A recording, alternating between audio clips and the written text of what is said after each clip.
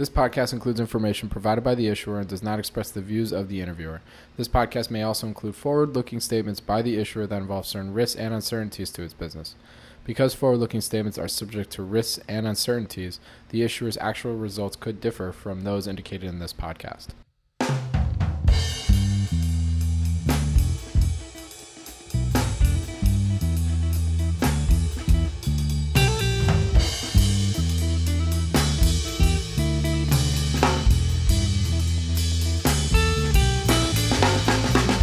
This is Robert Kraft, and I'm your host for the Planet Microcap podcast. And we have a very special episode for you all today. We have two guests from the same firm, two guests, one firm. And real quick, just wanted to remind everybody that you can follow Planet Microcap on Twitter at Bobby K. Kraft. And go find us on iTunes, Stitcher, Spotify, all those. You can go and listen to this podcast on any of those. So now, like I said, join me today. Two guests, one firm. Joining me is Gary Ribe. He is the managing partner and chief investment officer at Accretive Wealth Partners, and his partner, Eric Furey, managing partner and wealth advisor at Accretive Wealth Partners. I met Gary, I believe, at an investor conference a couple years ago, and I thought it would be fun to learn more about his and Eric's investment philosophy and a bit more about their firm. So with that, guys, welcome to the Planet Microcap podcast. How you doing today? Doing great. Doing Thanks well. for having Thanks for us. having us. It's great to have you guys on. And first things first, just have to, I really want to ask, how's everyone holding up? How's we staying safe and everything? How you guys doing? Doing our best to stay safe and stay sane in sort of these crazy times. Eric? Just taking it day by day. Every day seems like a little bit more change, and just try to take it all in stride. But yeah, everyone's safe, everyone's healthy. I really, we were talking offline, we all have kids now, young kids. I mean, I feel like we could do a whole podcast just on, how we're, managing work with kids during this time. I mean, we could go off on that. Do you guys want to talk about that the whole time? I have no problem. It's not enough time for that. There you go. I'll just say that I have a great wife that is much in charge of my two kids, and we've got a 6-year-old and a 2-year-old, and certain days it sounds like there's a holy war erupting between the 6-year-old and the missus. And we're fortunate that my 2-year-old does not take after me, because that just would not be fair to her. I think we can all agree that all of our children probably take after our wives, and we're all very thankful for that. Yeah. Very thankful.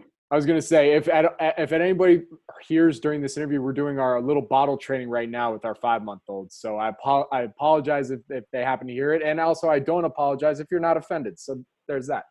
Let's dig right in, guys. As we do on the podcast, love to start with everyone's backgrounds. Gary first, what would you say led to your passion for investing?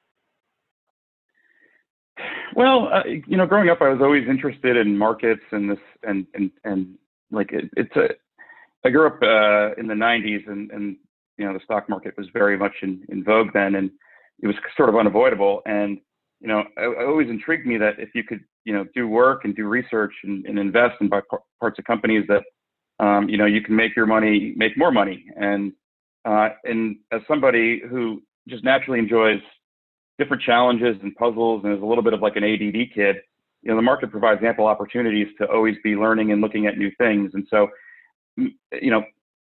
part of what's important to me about, what I do for a living is to constantly be learning and inventing and growing. And, the market just provides ample opportunity for that. And it provides good rewards for that too. And good lessons also if you don't do the right work or you get something wrong. So what was that first investing experience for you? Was it in high school, or in middle school, or college? Like, what was it that you're like, even if it was a loss, like what was that first where you're like, this is really cool, I'm going to keep doing this? Yeah. So I didn't have any money growing up, really. My parents didn't have a lot of money. We were fortunate that we were not, poor, but we were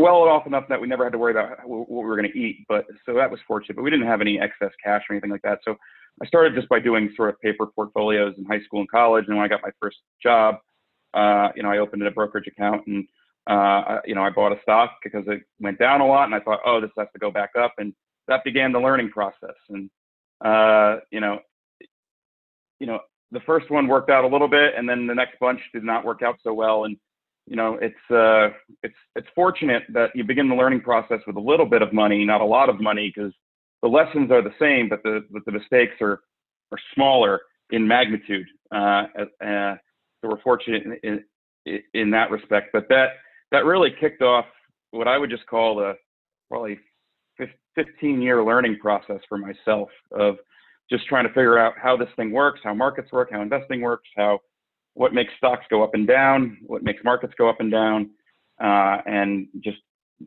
you know, you start with sort of the basics, a lot of the basic investing books that almost everybody tends to look at and read, and you sort of work your way out from there. And I was fortunate enough to meet some good people along the way who helped me with that process, and I learned from them. I went and learned on my own, and it's sort of just been this continual learning process. And you know, what's really important in investing is having what I would call a growth mindset.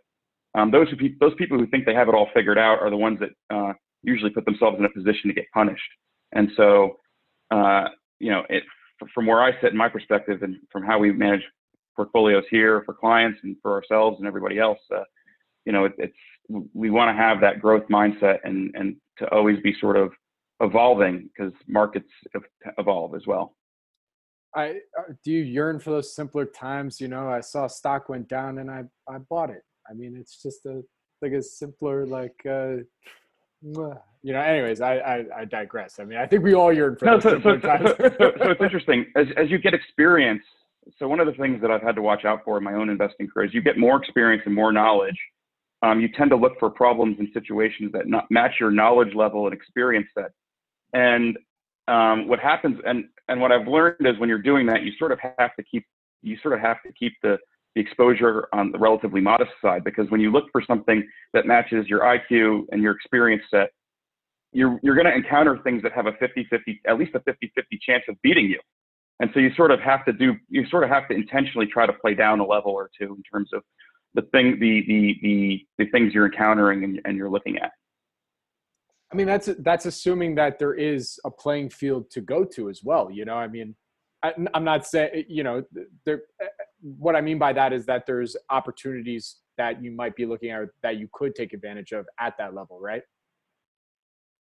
Yeah, I think that's right. And, you know, you don't make extra returns with degree of difficulty. So the market doesn't reward you with extra returns for complexity for its own sake. And I know plenty of people who enjoy complexity for its own sake, because this business attracts smart people who are interested in solving problems, and you want to be finding new problems to solve. And you know, sometimes you just have to remind yourself that you know, you can go back and solve the same problems a few times, and maybe just and do just as well, if not better.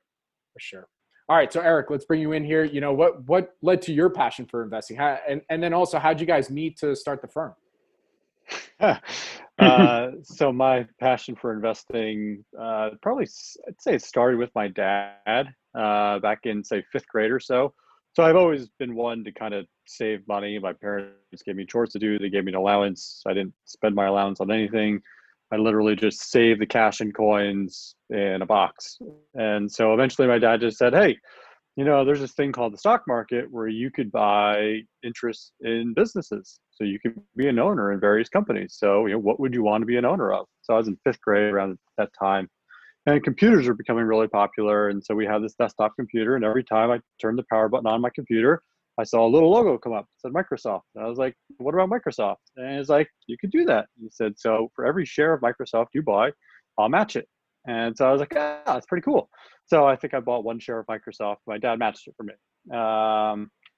And so I was kind of a computer geek. And I just kind of kept it for a few years. I watched it all the time, you know, got the newspaper, looked at the quote. You know, did it go up? Did it go down? Oh, it split. Cool. Now I have 4 shares. And then a couple of years later, he said, okay, so you own Microsoft. What else would you want to buy? And I thought, okay, I see a little sticker on the desktop, Intel. So I bought a share of Intel. Then I think like one Easter, my parents got me a share of Intel too.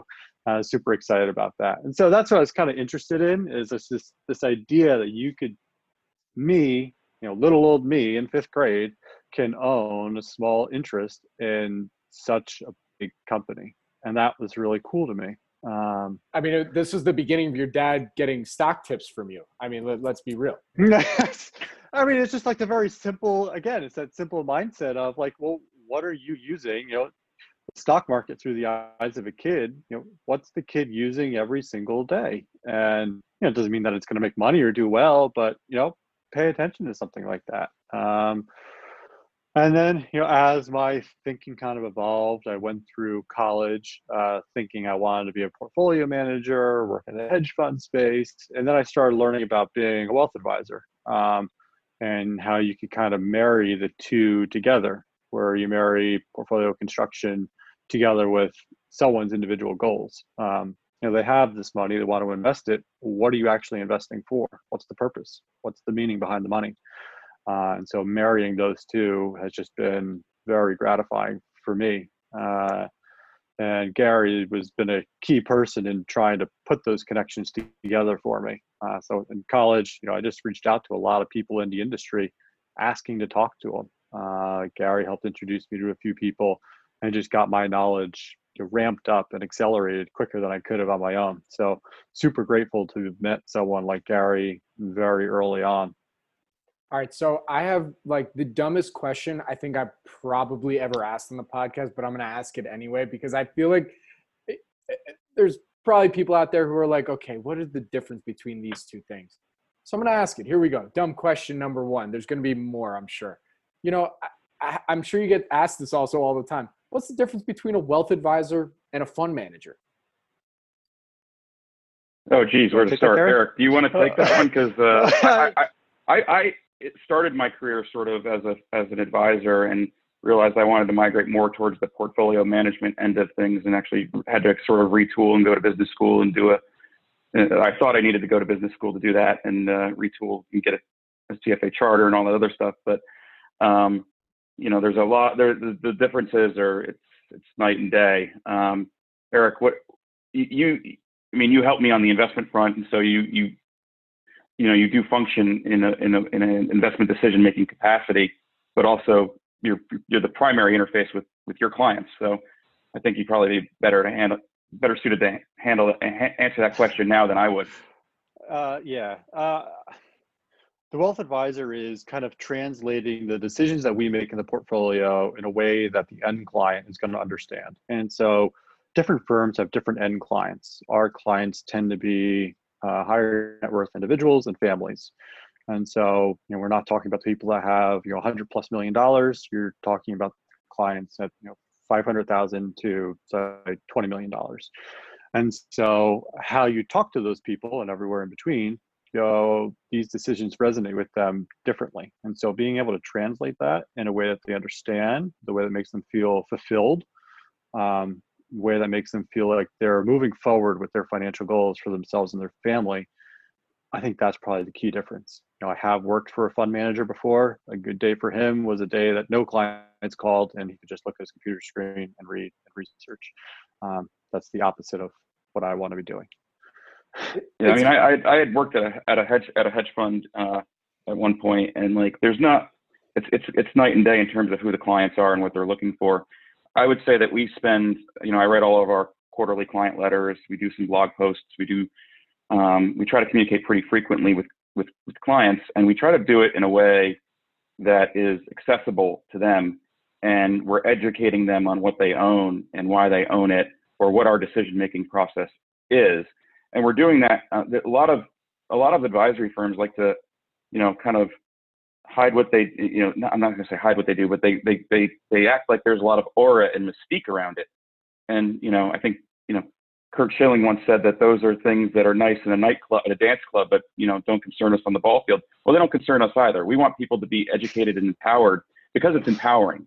And the better educated you are in what you have, and the more you understand and buy into the decision-making process, when you have a period of time in the market, like from mid-February to the end of March, it allows you to stick with it. And so a lot of clients ask about like what the right investment style is for them. It's the one that they can stick with. And we spend a lot of time trying to educate and empower clients so they can stick with it. And I mean, through that period of time, I don't think we had anybody change their investment mix in a material way. And so we, as a firm, and we feel really good about that. So it sounds like what you guys are providing is also a personalized approach for each of your clients where, depending on what their investment goals are, you're now then going to construct a portfolio or strategy around that. I mean, for you guys, is that sometimes hard because, you have your main firm's investment philosophy, but then trying to marry that with what your clients are looking for? How do you manage that? Yeah, so I'll talk about the tools that we use, which we have individual stock portfolios, which we supplement with ETFs and mutual funds. And I would say that we run a variety of different portfolios to different objectives. It's finding the right objectives for the clients. The tools that we use across the client portfolios are the same. They're just weighted differently based on the objectives. And so the way I look at it is, we've got this portfolio, we've got that portfolio. And when we make changes across all the client accounts at the same time. But the amount of change in each given portfolio just varies based on the client objective. And Eric, do you want to speak to sort of identifying the objectives and sort of how that fits in?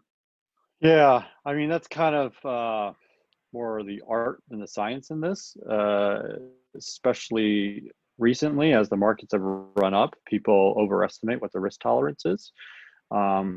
And then something like February, March, April happens and people completely reassess the risk and they realize, maybe I took a little too much risk and that was not the right thing. But just being realistic with clients, putting together a long-term plan for them so they understand, here's the money I have, here's what's realistic in terms of my expectations, the return that I could expect to generate. And based on my lifestyle, my needs, can I accomplish everything I want to accomplish? See, a couple months ago, I had a client.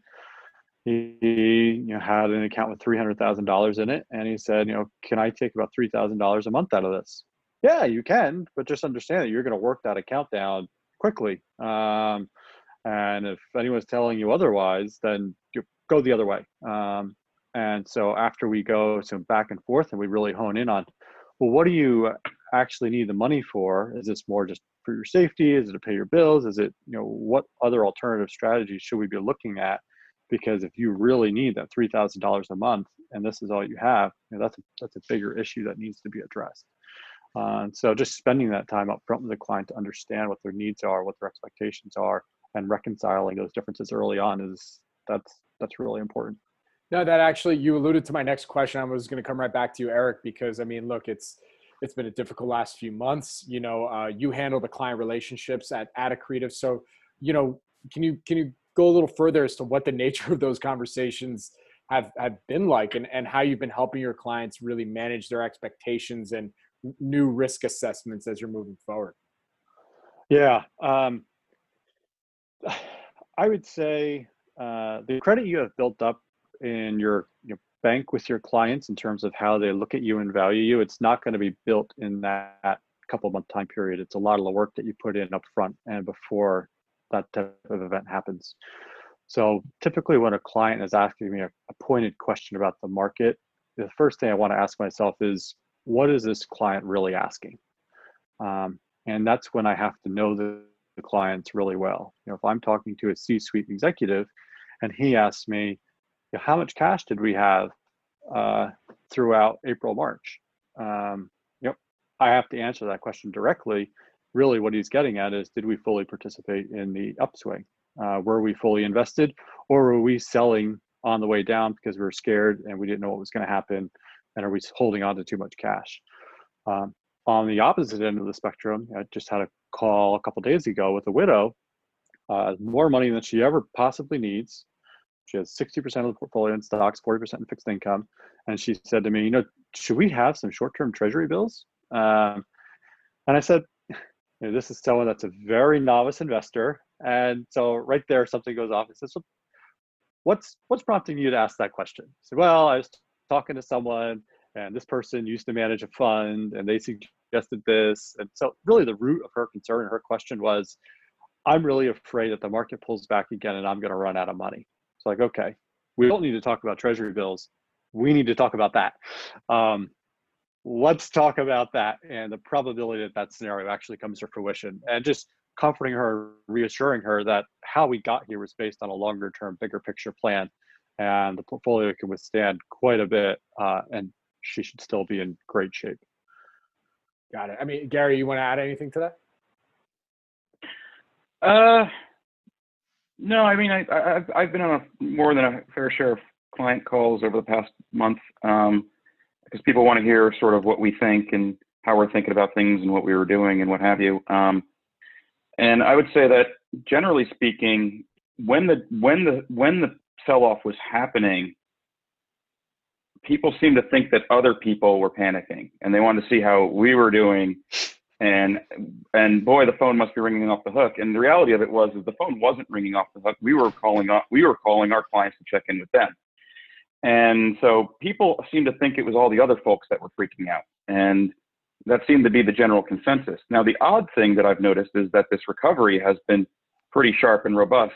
And we've had a number of clients that are more concerned at the pace of the recovery than they were at the sell-off. And so that's been an interesting set of questions, because, you know, this has probably been the most hated rally ever, because people see the devastation and they see the economic impact, and they don't understand how, you know, the market has come back the way that it has. And so, you know, we had, I think, a different point of view on this in late March, and even we're surprised at how fast that this has come back. We were pretty confident that our elected officials and our Federal Reserve knew what to do, and that things would recover. I think, Eric, you know, if you feel to chime in on this, we are definitely surprised that it's taken just effectively 2 months for a lot of the recovery in the markets to happen. We thought it would take quite a bit longer than that. Yeah. I forgot about that. It was super interesting talking with clients during this time period, because you're talking to them, and like Gary said, I've experienced pullbacks with clients in the past, and everyone will say, well, I'm concerned, I'm worried, I'm nervous, I think this is going to go a lot lower. This time it was, oh, I'm fine. But man, you must be really stressed. You must be getting a lot of calls from clients. And it just wasn't the case. And I'm not sure why. I don't know why the attitude difference for this. But that was definitely very interesting and not what I expected this time. So I have to ask you. We do have certain clients also that are pretty good contra indicators. So as they check in, it's sort of you know, they're wanting to put money to work. They're wanting to put money to work as we're going limit down, and when, you know, they finally get towards the bottom in all this, they kind of want to hold off, and then they're wondering like some. It's funny how just, and they tend to be more watch CNBC every day types. I tend to encourage people to not watch CNBC. And if you have the urge to have it on, just leave it on mute. But some people can't help themselves. I mean, I was one of those, especially when everything was going down. You almost can't help yourself because it's just interesting at the end of the day. Just, I mean, you know, you're not really listening to what they're actually saying, but just seeing the actual news itself and what's going down. I mean, you know, you can't help but find it interesting, but at the same time, you want to manage your own emotions and your own biases and say, okay, well, what does this mean? Like, how should I react to this? But okay, I wanted to play a little game. Okay, so let's say we're branding Accretive Wealth Partners as America's wealth advisors right now. And let's say you guys, oh yeah, we're doing it. And let's say that we had to make an FAQ on your website right now for all the calls that you've gotten in the last 3 to 4 months here. You know, let's go through maybe some of those most frequently asked questions that you've been getting right now through this crisis, you know. And I don't mean to put you on the spot, you know, and take a second, but yeah, man, let's get some of those. You know, what were some of those frequently asked questions? Well, it's funny. We did a webinar on March 23rd, the evening of March 23rd, and it was our best attended webinar ever. Normally when we send out a webinar invitation, we get a dozen people maybe show up. And this one we had, I don't know, 60 people on the call. And it was the best attended one we ever had because everybody's shut in their homes and they're wondering what the heck's going on in the market. And we did maybe like 10 to 15 minutes of intro with some sort of just an overview of what was going on, very, very broad. And then the rest of the call was just carved out for Q&A. So we actually have this. Eric, what were some of the questions that we had that were sort of, because we also didn't see the questions ahead of time. These were people submitting questions. But so these were people's real-time questions while this was going on. I remember certain people had questions about whether this was going to be a wartime economy. I think we had certain people have questions about, everybody had questions on where the market was headed and where the bottom was in all of this. How long is it going to last? Yeah. Should we expect a double dip? That was a big one. What type of recovery the second wave? It's in this second wave. People, I feel like they were having trouble separating the virus and the economy and the stock market. I think they kind of lumped all three of them together and assuming that stock market's not going to recover until we have a solution for the virus, and the economy is going to be really bad. And so how could the stock market recover while the economy is really bad? And so people got really tangled up in that web and just trying to separate it into three distinct different buckets that are loosely connected, but not really. Right. Yeah, they're really on three different timelines, right? You've got the timeline that's related to the virus, you have the timeline that's related to the economy, and then you have the timeline that's related to the stock market. And there's some relationship and interplay between what happens between those two things, but we were of the general opinion that the stock market would turn before the economy does, because that's generally what happens. It's a leading indicator. And that that may start to, that we were of the opinion that may start to happen once we saw some evidence that the measures that were being taken were working in conjunction with a lot of fiscal from the federal government and monetary from the Fed. And we had monetary from the Fed right away. And so we felt there was a lot of crazy stuff going on in the market in March.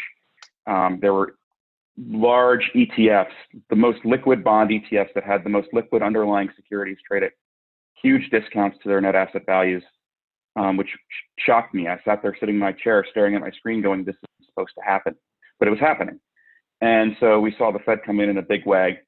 It seemed pretty clear that Congress was going to get their act together and do something substantial and make sure that we didn't have Great Depression 2. Now, we could still have a depression.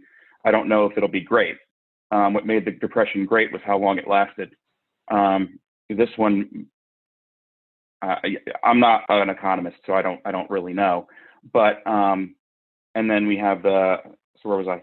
And then measures, evidence that public health measures were working. And you sort of have to look at these things, in my view, as like a second derivative. And so evidence that this is working is just decelerating case count growth in places like New York City.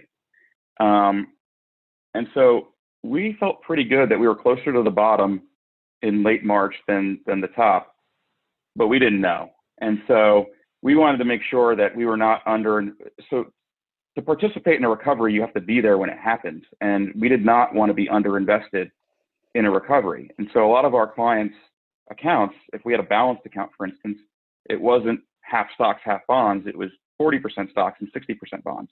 Well, we wanted to make sure that we got that right. And we were, through the period of, March was the most active time I think I've ever had as a portfolio manager.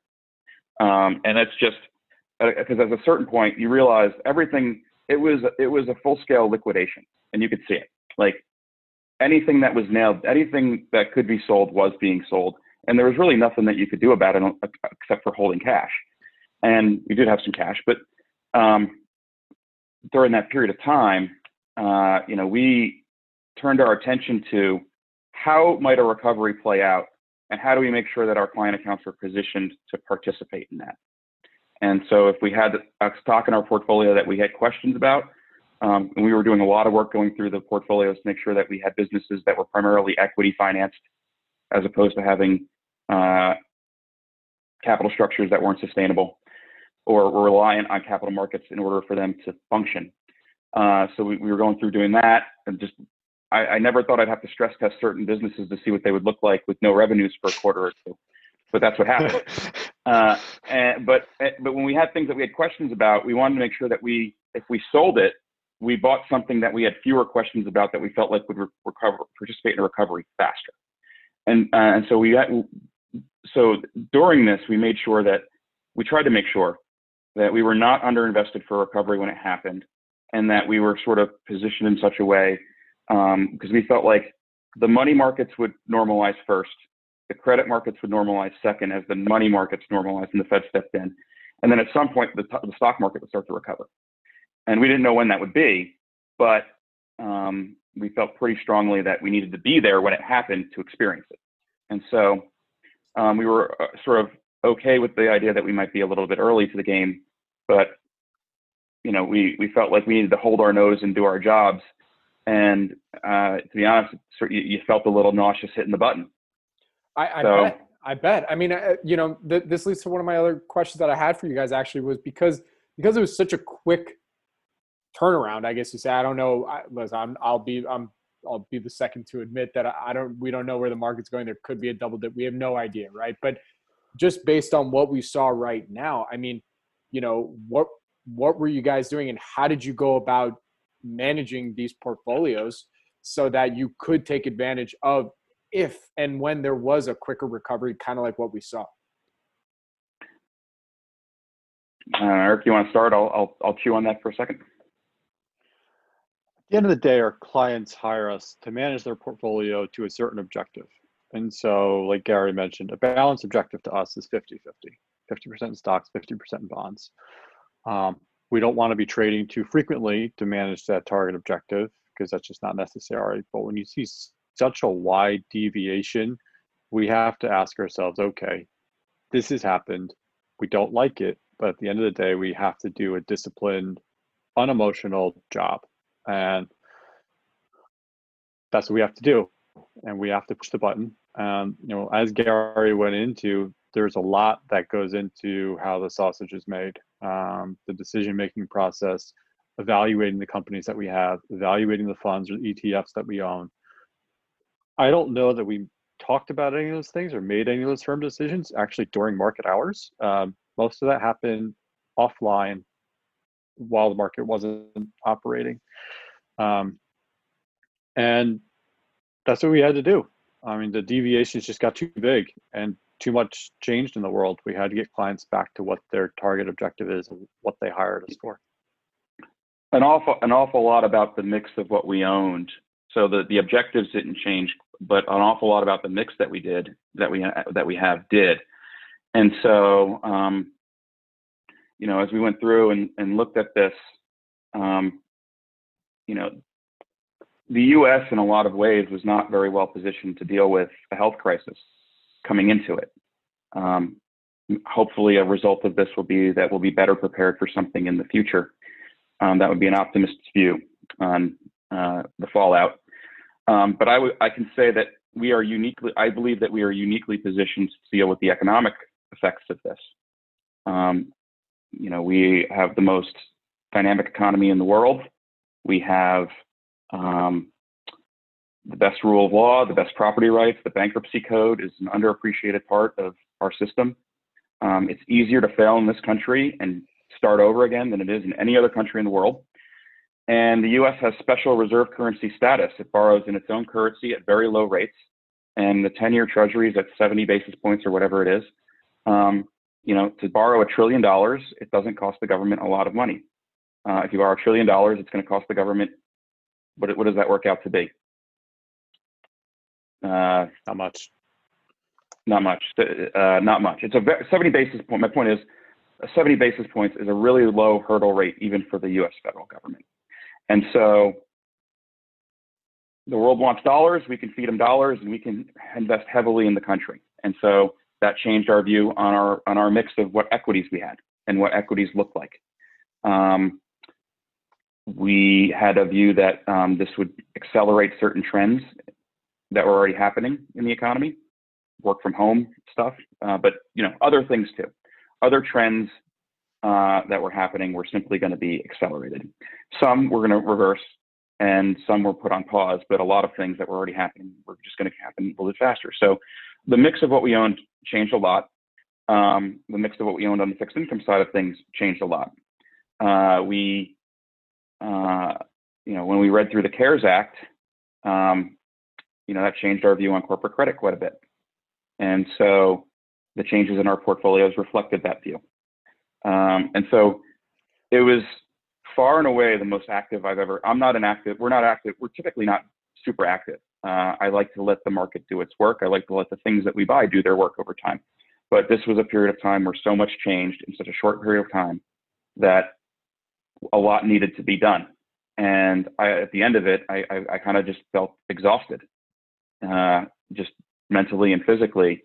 And now I'm just kind of bored because it's sort of like Charlie Munger says, you just have to sit on your ass. And this is a period of time where we sit on our ass. And we're sort of looking at what the next leg of this looks like and trying to see, there are good companies that were disrupted by this, and everybody that has about a viable business going into this, we felt like should make it to the other side, and people that didn't have a viable business going into this probably wouldn't and shouldn't. And so now we're spending some time looking at and think about that. But to be honest, there's not tons to do in terms of the client portfolios right now. Look, man, Would you agree, Eric? Yeah, I'd agree. I mean, I'd also add pretty early on, we decided we're not going to fight the Fed and we're not going to fight the federal government. I don't know what the opinion is of your viewers on Powell, but he acted fast, he acted decisively, he acted in a magnitude that he needed to act in. Then we needed to see the federal government step up and do their thing. And it wasn't until we really started to see them step up and we saw, the rumors of how big is the stimulus package going to be, how big is it going to be, and it kept on getting bid up. And so once you see that, it's like, wow, I think they understand the order of magnitude, and I think they get it. I think we know enough that we could act. It felt like they were always kind of a week or so behind what needed to happen. And so we saw, an 800 billion package become a 1.3 trillion, become a 2 trillion to finally 2.3. But I think the prevailing attitude in Washington is do whatever it takes to deal with this. And so if the federal government's going to pull out a financial bazooka and fire it at the market repeatedly, I don't want to fight that. And the first shot, well, now we have 2 shots or 2.5 shots, depending on how we're counting it, and they've spent over $3 trillion. And now we're talking about another couple $1 trillion. I think what's going to, my personal view is that they're going to fire one more shot than is absolutely necessary, just for good measure. And so,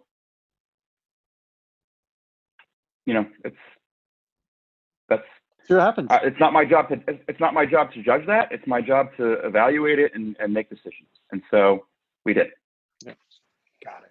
I mean, look, guys, if you're at all, feeling like you got extra time on your hands, you could always come back on here every week. I mean, there's always more things to say. Okay. As we said, we can do a whole episode on managing kids through a crisis. All right. But we digress. But, I also wanted to dig into your guys' blog real quick because it's a great blog. You share a lot of your insights on there. And you've had quite a few articles during this time period that I thought were very helpful and insightful. So wanted to go over a couple of them with you. The first one is, and it's titled 6 Planning Strategies to Consider in Difficult Markets. What are they and why are these important strategies during these tough markets? Eric, we'll go to you first. Yeah. When the market pulls back the magnitude that it did, even if it only pulled back half of what it did, it's really difficult to keep a long-term perspective, and it's difficult to fight your emotions. And a lot of these strategies, you just have to think with a clear mind. So number one and probably number six, are probably the most important. One is reevaluate your risk. This happened. How did you feel during this time? What happened to your portfolio? How did it make you feel? Were you able to maintain rational decision making throughout this? Number six was stay true to whatever your savings and investing goals are. So if you have, no matter who you are, so if you're a younger person that's saving, now is not the time to stop. Continue doing that. For some of my older clients, they wanted to say save to their grandkids 529 plans. I had one client that was on a quarterly schedule. They're going to make quarterly deposits into their grandkids 529 plans. The market pulls back. Like, hey, you're going to make these deposits anyway. You have the cash to do it. Accelerate some of those deposits. The market just gave you a pretty good entry point. I don't know if it's going to work out in the short term. But when I keep a longer term perspective in your grandkids' college over the next 15 years, I like this entry point. This is good. So you're going to do it anyway. Now's a great time to accelerate it.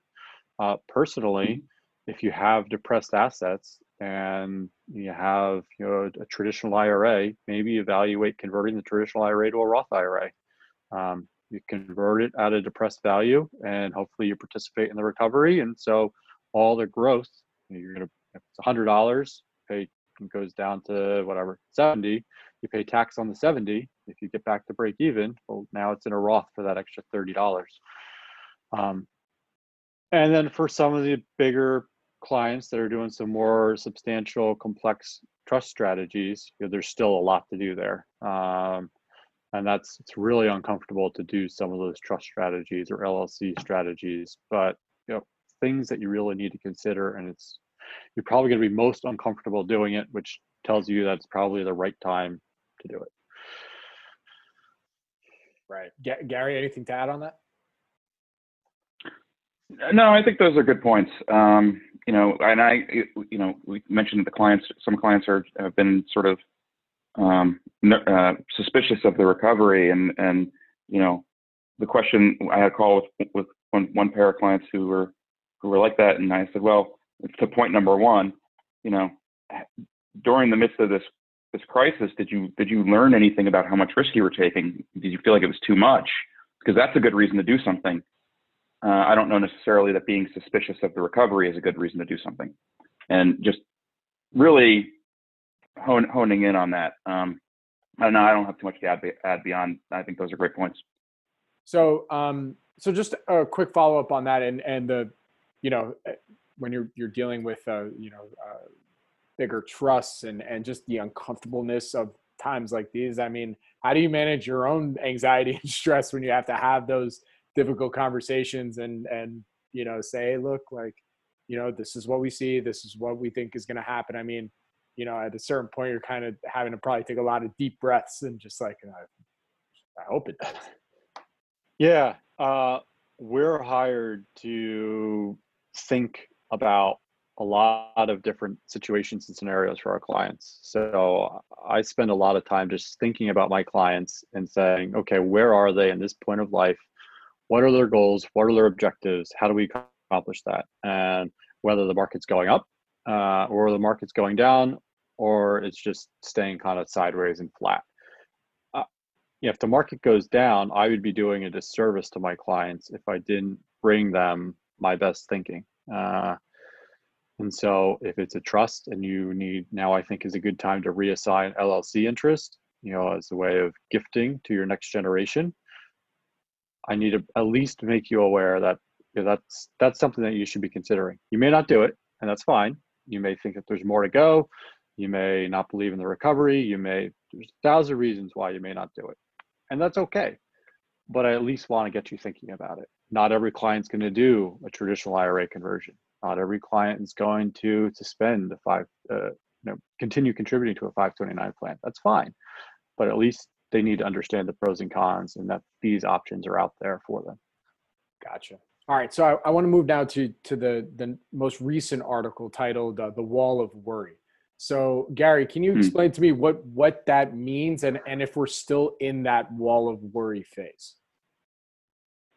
Yeah, so like there's this, I don't know if it's an aphorism or a saying or whatever, but it's said that the market climbs a wall of worry. And so I remember 2009 pretty vividly. And I remember coming out of, the bottom in '03, and the market kind of coming out of the bottom. And what happens is, there's typically there's been a strong bounce. And then, people who were underinvested or got out, they want to get back in. And I remember in '09, there were a lot of people with money on the sidelines because they got out and they were waiting for the right time to get back in. And all the while they were sitting there while the market just kind of started to walk upwards. And there were all these reasons why the other shoe was going to drop. In '09, it was the commercial real estate's going to be next. And, and so in this one, it's the second wave, or it's, which there could be a second wave. I don't know. But there's always some other shoe to drop that's hanging out there. And the people that get out, the more decisions you add to your process, we try not to do any we're not market timers. But the more decisions you add to your process, the more complexity you add and the greater the likelihood that you make mistakes. And so basically it's in my mind, it's kind of similar to '09 in that we have in March of '09, Eric, when did they pass the fiscal stimulus? Was it March of '09 or around that time? Mid-February. It's like February 18th or something, 19th of 2000. Yeah. So, I mean, when you have everybody moving one direction on something, sort of I think the conditions are in place for the market to start to recover. And we could talk about theoretically why, some things have done better than others, but it's sort of people hate the recovery, but yet the market still goes up. And as I look at my screen here today, let me look at my screen. Hold on. There's a lot of green on the screen. And so people hate this, and the market's not doing what they think it should. It's not doing what the economic data says it should, but it's grinding. And so, and the reason is the market is a forward-looking discounting mechanism. And the minute it can start to look through this, it will. And these are long duration assets.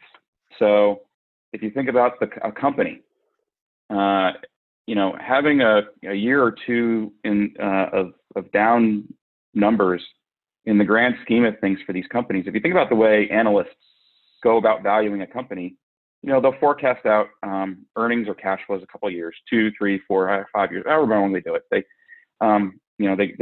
use decimal points, which means that they're just being funny and they're being overly precise. But the way this happens is, they forecast out a couple of years and then they slap a multiple on the back end. And that multiple, whether it's an earnings multiple, an EBITDA multiple, a book value multiple, whatever it is, the driver of that multiple tends to be growth, some sort of terminal value growth and discount rates. And, a lot of the value of a company is in that number. The next year or two are a pretty small percentage of the overall value. And so, and given how discount rates are falling with all of the liquidity that's being pumped, you might even be able to make that argument that for a lot of companies, that number should be higher than before the crisis. And so, and from a theory perspective, to me, I understand what's going on. I'm surprised at how fast it's happening, but the hardest part of this recovery, I think, is going to be sitting tight and letting it happen.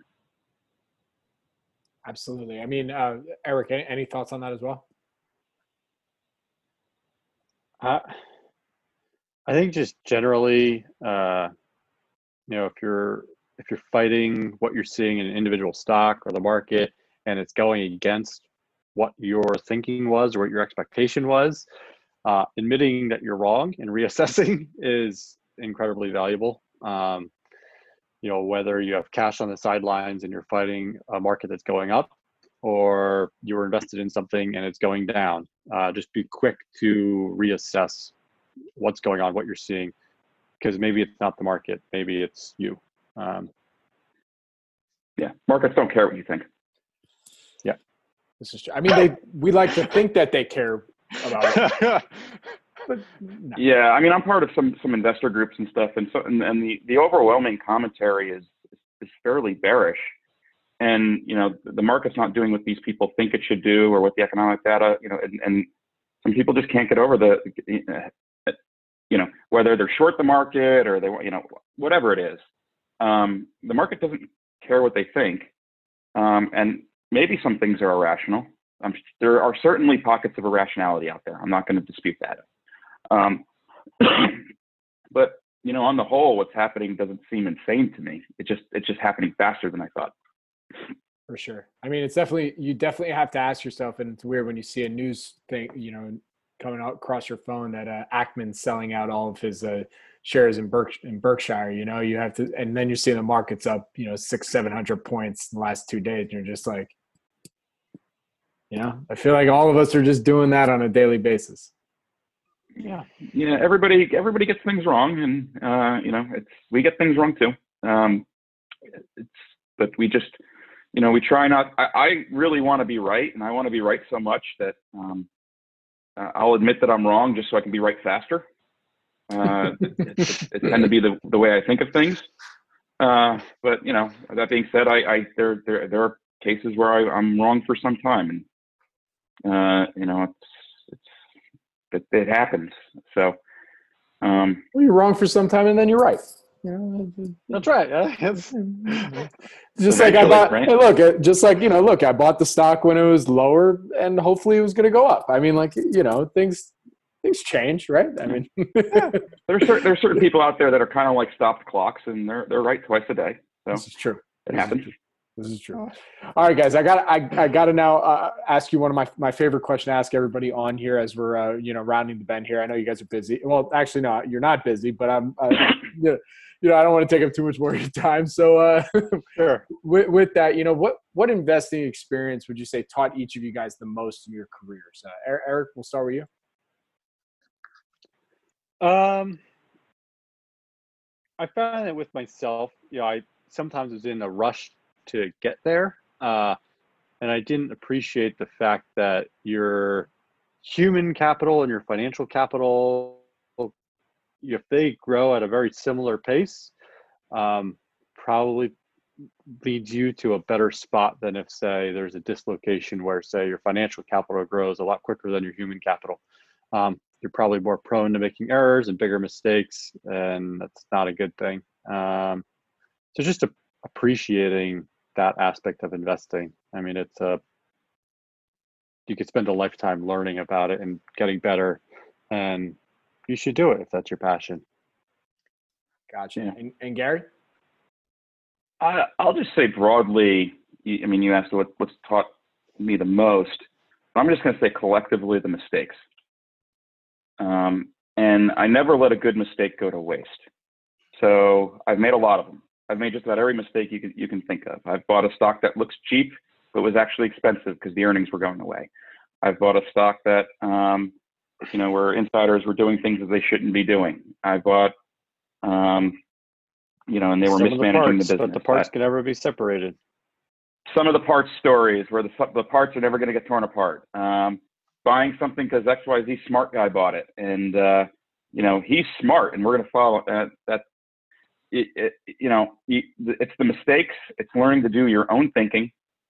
Everything that we're in because we own it. We own the thinking. It's our thought process. We didn't get the idea from somebody else. We've done our own work and our own thinking, and so the mistakes influence the thinking. We try not to make the same mistakes twice. It's hard because sometimes the same mistake has a different face. It's sort of like, or they're kind of like breeds of dog. They're all dogs, but this mistake is a golden retriever and this mistake is a German shepherd. But they're both dogs. They're the same species. They just look different. And so collectively, it's the mistakes. And I try to own the mistakes when they happen, and I try to learn something from them so they don't happen again. And then that just sort of drives being independent in your thought process, and knowing why you own what you own, because inevitably something's going to go wrong with an investment. And if you don't know why you own it, you're not going to be able to, you're going to make even more mistakes with it. So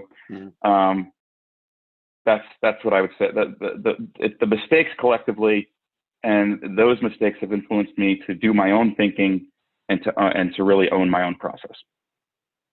Perfect. Well, I think we just came up with a new show right there, just called "Investing Mistakes." Stuff happens, you know. And then, I mean, if I was going to teach a course on investing, it would be all case studies, and it would be overwhelmingly mistakes. Well, I hope we can develop that very shortly, because I think that would be really fun. You know, so with fun and also therapeutic, I guess you'd say. That's right. So with that, guys, where can my audience go and find more information about Accretive Wealth Partners? Well, we have a website, accretivewealthpartners.com. We have a blog on that website where we write stuff. We have a mailing list that they can sign up for if they just want to shoot an email to Gary or Eric at Accretive Wealth Partners. You can be on the list for our quarterly letter and other stuff that goes out. We have a LinkedIn page. If you follow us there, we post stuff. Where else, Eric? Did I hit them all? Yeah. If you want to have questions, you want to go talk to us, send us an email, give us a call. Contact information is on the website. We're always happy to talk to folks. Perfect. And do we have Twitter accounts too? Because I know a good amount of our audience also is on Twitter. No, we don't have a company Twitter account. We don't have not tweeting on. We're kind of lurkers on Twitter where we follow people, but we don't have an account. All right, so I'll promise not to expose your lurking accounts. That's right. Well, with that, guys. Yeah. Sorry. No, go ahead. I was gonna say, with that, guys, thank you so much for joining me today. I really do appreciate it. It was a lot of fun, and I look forward to our next chat. And just like I said, we're starting a show soon, so let's get after it. Oh, Thanks. great! Yeah, we really appreciate it. Thank you. Thank you. Yeah, thank you for having us. This was fun.